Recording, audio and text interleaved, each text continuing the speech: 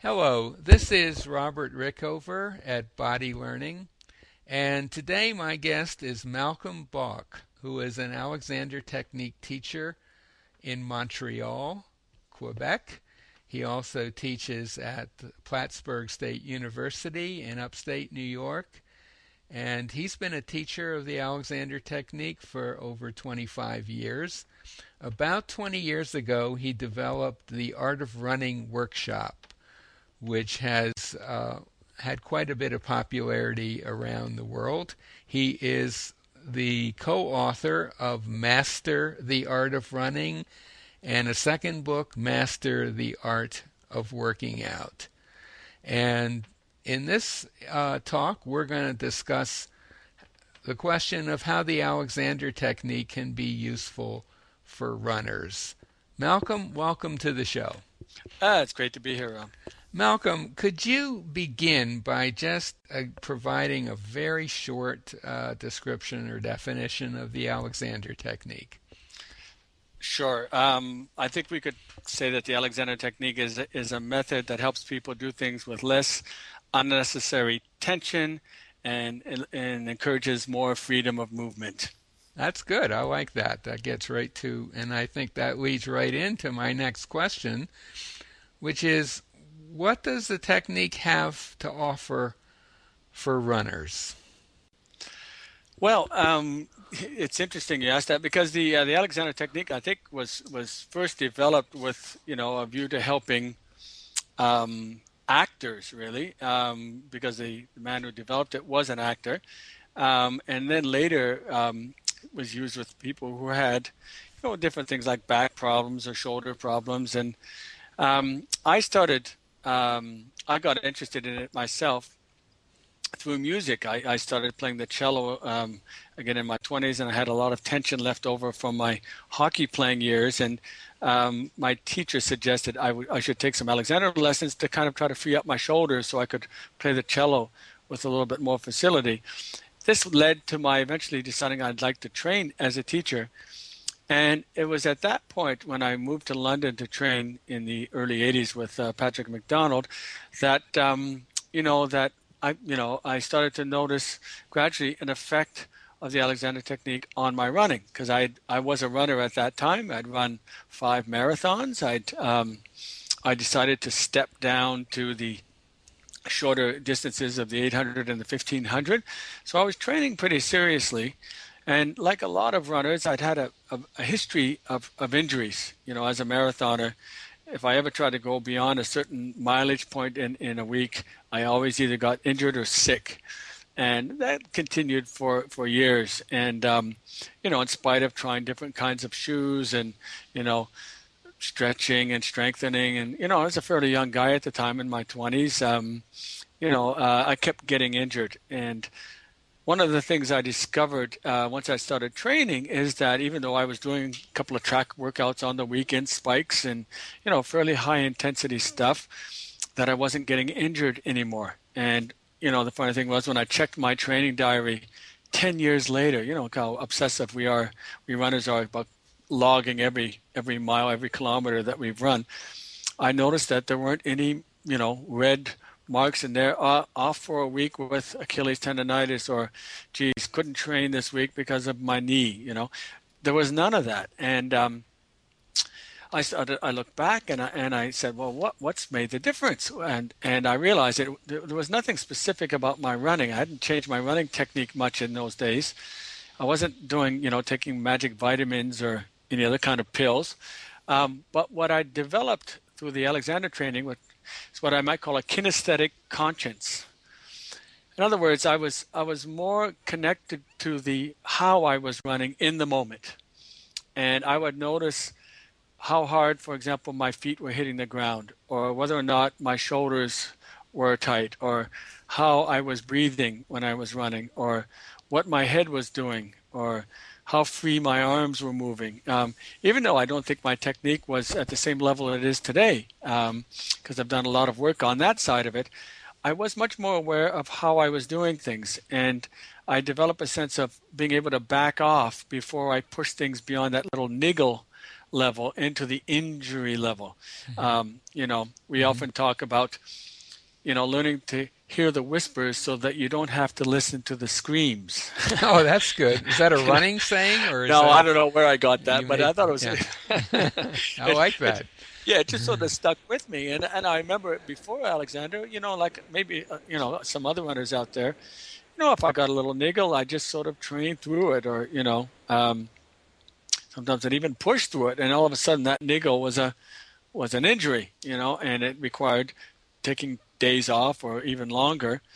Whereas with the Alexander, I could back off, and maybe I might have got a little bit less out of that run. But in the big picture, I was making terrific strides and improving and setting personal bests, and actually enjoying running more. That's another thing that before I'd done Alexander, it was always, I guess I was functioning from the school of more is more. More mileage, more speed, more will give me more. And in fact, ironically, it was getting to the point where I was caught up in that sort of law of diminishing returns. The more I put in, the less I seem to be getting back. Hmm. And one of the things that the Alexander technique, talks about a lot is that less is more. It has to be the right kind of less, but the right kind of less can actually give you more at the end of the day.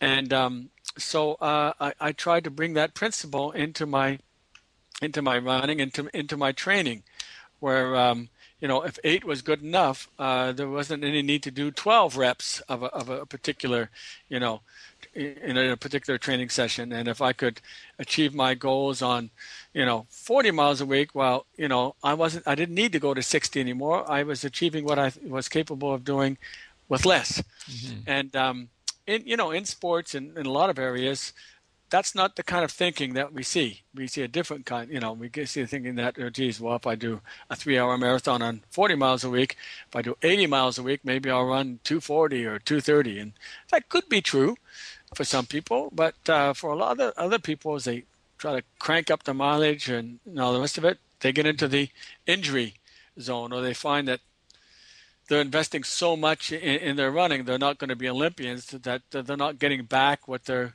they're not getting a good return on their investment. It's Right.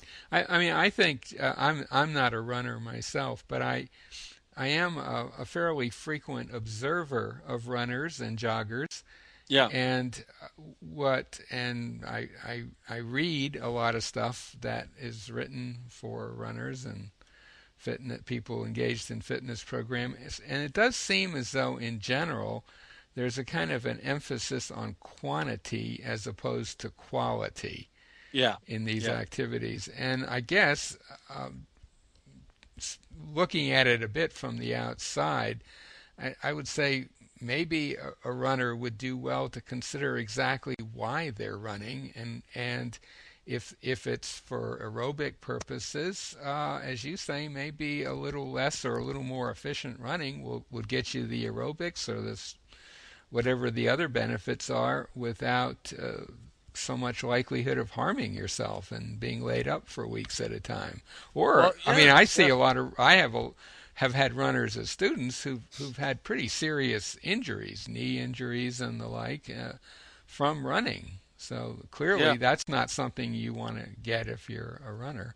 Exactly. If you get injured, you don't improve. It's that simple. So, sometimes it pays to train a little bit less hard and keep training, and maybe progress a little bit more slowly, but you're still progressing. When you're injured, you not only go down, but then you have to climb out of that valley of injury and try to, and that sometimes sets up kind of fear of, re-injury, or, or you come back, you try to come back too fast and too hard, and you're.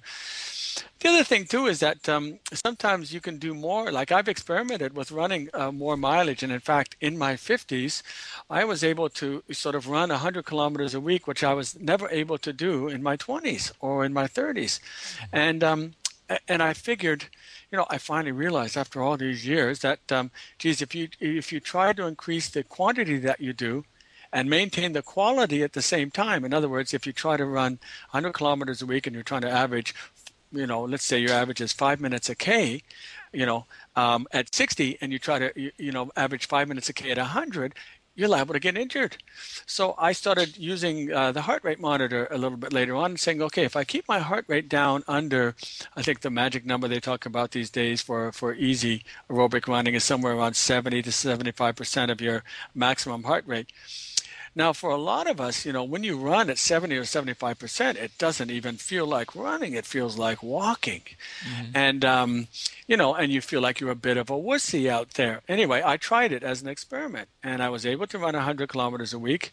I went from 40 kilometers a week to 100 kilometers a week overnight, which goes against the principle of don't increase more than 10% a week. But I did it at a very easy pace where I had plenty of time to pay attention to how I was running, notice any little niggles, any little aches or pains. If I've got something and I needed to walk, I just walked. I mean, I felt like I wasn't running much faster than a walk. But the funny thing was, at the end of a 6-week period of training at this very easy pace, which I think Arthur Lydiard used to espouse, I was actually quite a lot faster at higher thresholds, at 80%, at 85%, at 90% of my maximum heart rate. I was actually running faster right up the chain. And it involved a great deal of what we would call in the Alexander world inhibition, which is simply means not reacting to your first impulse. And the impulse when you're running, of course, is always, especially if you're competitive, is to go hard. And I kept having to hold myself back. It's what a good marathoner has to do. In fact, to run well is to hold back over the first 20 miles. As we all know, the race starts at 20 miles. And if you go fast in the first 6, you tend not to go too fast in the last. I mean, there's a lot of bitter experiences out there, my own included, about, running a marathon way too fast in the first, 10 kilometers and paying a miserable price for it in the last 10. Anyway, I used that in my training, and I was able to achieve more in my, at the age of 54 than I could achieve at the age of 24, which is, I always treat myself as a bit of an experiment. So I started advocating that a little bit in my workshops, that people should try the old long, slow distance sometimes, but do it intelligently, do it with good form. Maybe we could say something about the Alexander technique and form, and use a lot of inhibition, a lot of that kind of patience and restraint, and see where it gets you. And everybody comes back and after the first week, and they're whining and they're moaning and they're saying, "Oh God, this is awful. I can't run this slow." And and I consistently get feedback 6 weeks later or 8 weeks later when they run their race. "Oh, I ran that race for the first time without injury. I was 4 minutes faster. I enjoyed the race." The payoffs are enormous, So, so it's an example. It sounds like it's an example of reaching your goal, which I assume in these cases would be longer runs, faster speeds, but reaching it by not trying to get to the goal directly, which is or the obvious way, but to use some intelligence to kind of sneak around the problems and get to the goal more successfully in an indirect way, which of course is very, very much in line with basic Alexander technique ideas. I wonder, I'd like to talk in a moment about your workshops, but before we do that, I'd like to ask you what happens if a student comes to you who wants some Alexander help with their running, among perhaps other things. How would you actually work with an individual student? What sort of things would you show them that they might not be able to get in other ways than, say, the Alexander technique? Or putting it another way, what's unique about the Alexander approach to something like running? Well, that's a good question. And I'm always, the more you do something, the more you think, less you think you know. And I'm starting to feel that way, even though I've been teaching now for over 25 years and applying the Alexander technique to running for the same amount of time. So we're now into up to 30 years. I feel like I know less and less every day. And I'm always shocked and pleasantly surprised when I suggest something to somebody and they go, "Oh my God, that changes everything I've been doing." So I'll give you a simple example. Runners oftentimes are not really thinking about anything except their legs when they're running. I mean, right, right. The running doesn't get much above the hip joint, or the waist, depending on where they think their hip joint is. So when I tell them that when you're running, there's an external direction which is sort of more horizontal, that the direction that you're going. Okay, so that's sort of towards the target. Let's say. Right. And then there's also an internal direction, which is the direction in which your spine is pointing. And you need to maintain both. And they go, what does that mean? And I say, well, look, your head leads your spine. So if you actually think about aiming yourself upwards, so that you're getting a little bit of upward direction in your body as opposed to just forward direction in your body, you run lighter, you run taller. And running coaches are always harping about running tall. Every school of running that you come across always says, listen, you've got to run with a long spine, a neutral spine, run tall. They say it in different ways. The Alexander Technique is extremely efficient and successful at actually getting people to lengthen their bodies, to lengthen their spines in a way which doesn't create a lot of side effects. Mm-hmm. And that's one of the problems with a lot of approaches out there is that they create side effects. So you get people tucking the pelvis under, and that creates, the back gets pulled back at that point. And then you got to tighten up your stomach to keep your back from pulling back, and then you can't breathe very well. But they'll say, well, look how tall he looks. Right. But it hasn't increased their freedom at all. In fact, they feel tight when they run. And unless you're extremely motivated, you're not going to maintain that. Right. Whereas the way that we achieve length in the body is a much freer, more natural way, and it's therefore easier to maintain for most runners. And the benefits in terms of breathing, the quality of their stride, the freedom of movement of their arms, the poise of the head are all there for everyone, and also the increases in performance are all there for everyone to sort of see and enjoy. Yeah, and I think that's a really good point, especially you're mentioning the head, neck, and upper torso, which I guess you could say if physically are as far away from your legs as you can get in your body, and it could be very easy for a runner to ignore them, but I guess I would say at their peril, because that's where the internal organization of the body usually stems from, the quality of the head, neck, upper torso relationship. Because, yes. Your head weighs 10 to 12 pounds, and there it is way up at the top of your spine. So how you manage that's going to affect how you do anything, including running. And I guess it might be interesting for a runner or anyone interested in this to, if they can, just observe what happens to people, say, between the time they're just standing, perhaps just standing and talking to you, and then if they go into a run or a jog, watch their heads and necks and upper torsos, and it's quite likely you're going to see a lot of extra tension up there. Oh, yeah. Well, it's subtle sometimes, but definitely you can see changes up there, and that make a difference. Just a sec here. Come in, Kara. Come in. Yeah, I'm on the phone. I'm sorry. Yeah, that's kind of subtle for most people to feel, but here's what they do feel. Okay, when you, as we'll often do in the Alexander Technique, when you walk with somebody, and I always start with walking in the workshops. I put a hand on the head neck connection, and I'll say, just walk forward with me, but maintain this idea that your spine is sort of pointing upwards, and don't be too precise about this. And they start to walk forwards, and then I'll let them go. And so the sense, the felt sense in their bodies is that there's an up as well as a forward. And they go, oh my goodness, that's really different. My feet are not hitting the ground as hard as they were before. Exactly. Yeah. Now, they haven't lost any weight, unfortunately, for some in that process. But what's happened is that when they're thinking, organizes, the energy in the body follows your thought.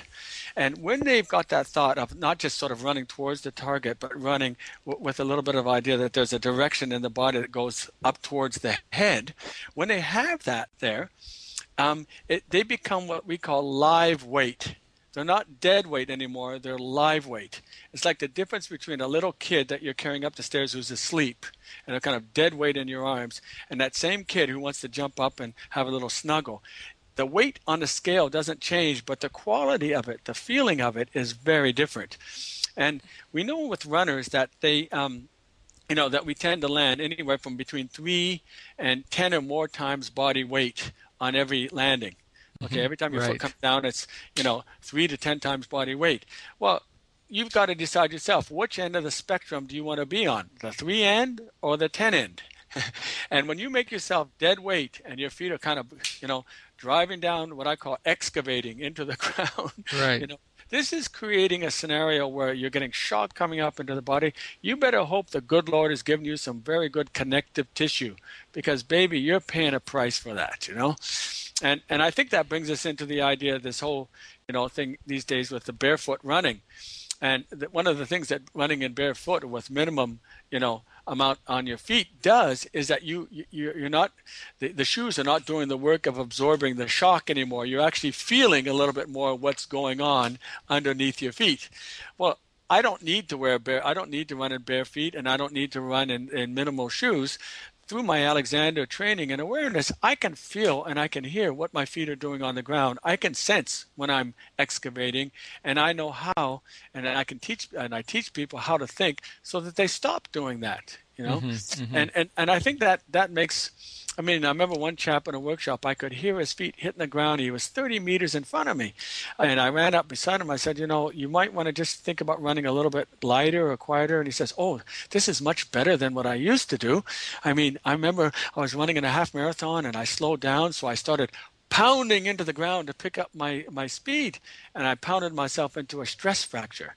Well, I didn't notice a whole lot of, I didn't see him before, but he was already still pounding pretty heavily. And I don't think he was all that aware of it. And that's one of the problems, of course, for runners like anybody else, is that we're not aware of our habits. We all have our own peculiar ways of running. Some of them work for us. Some of them work against us. Coaches are always trying to correct people's form a little bit, trying to get people to run a little bit smoother, a little bit easier, a little bit taller.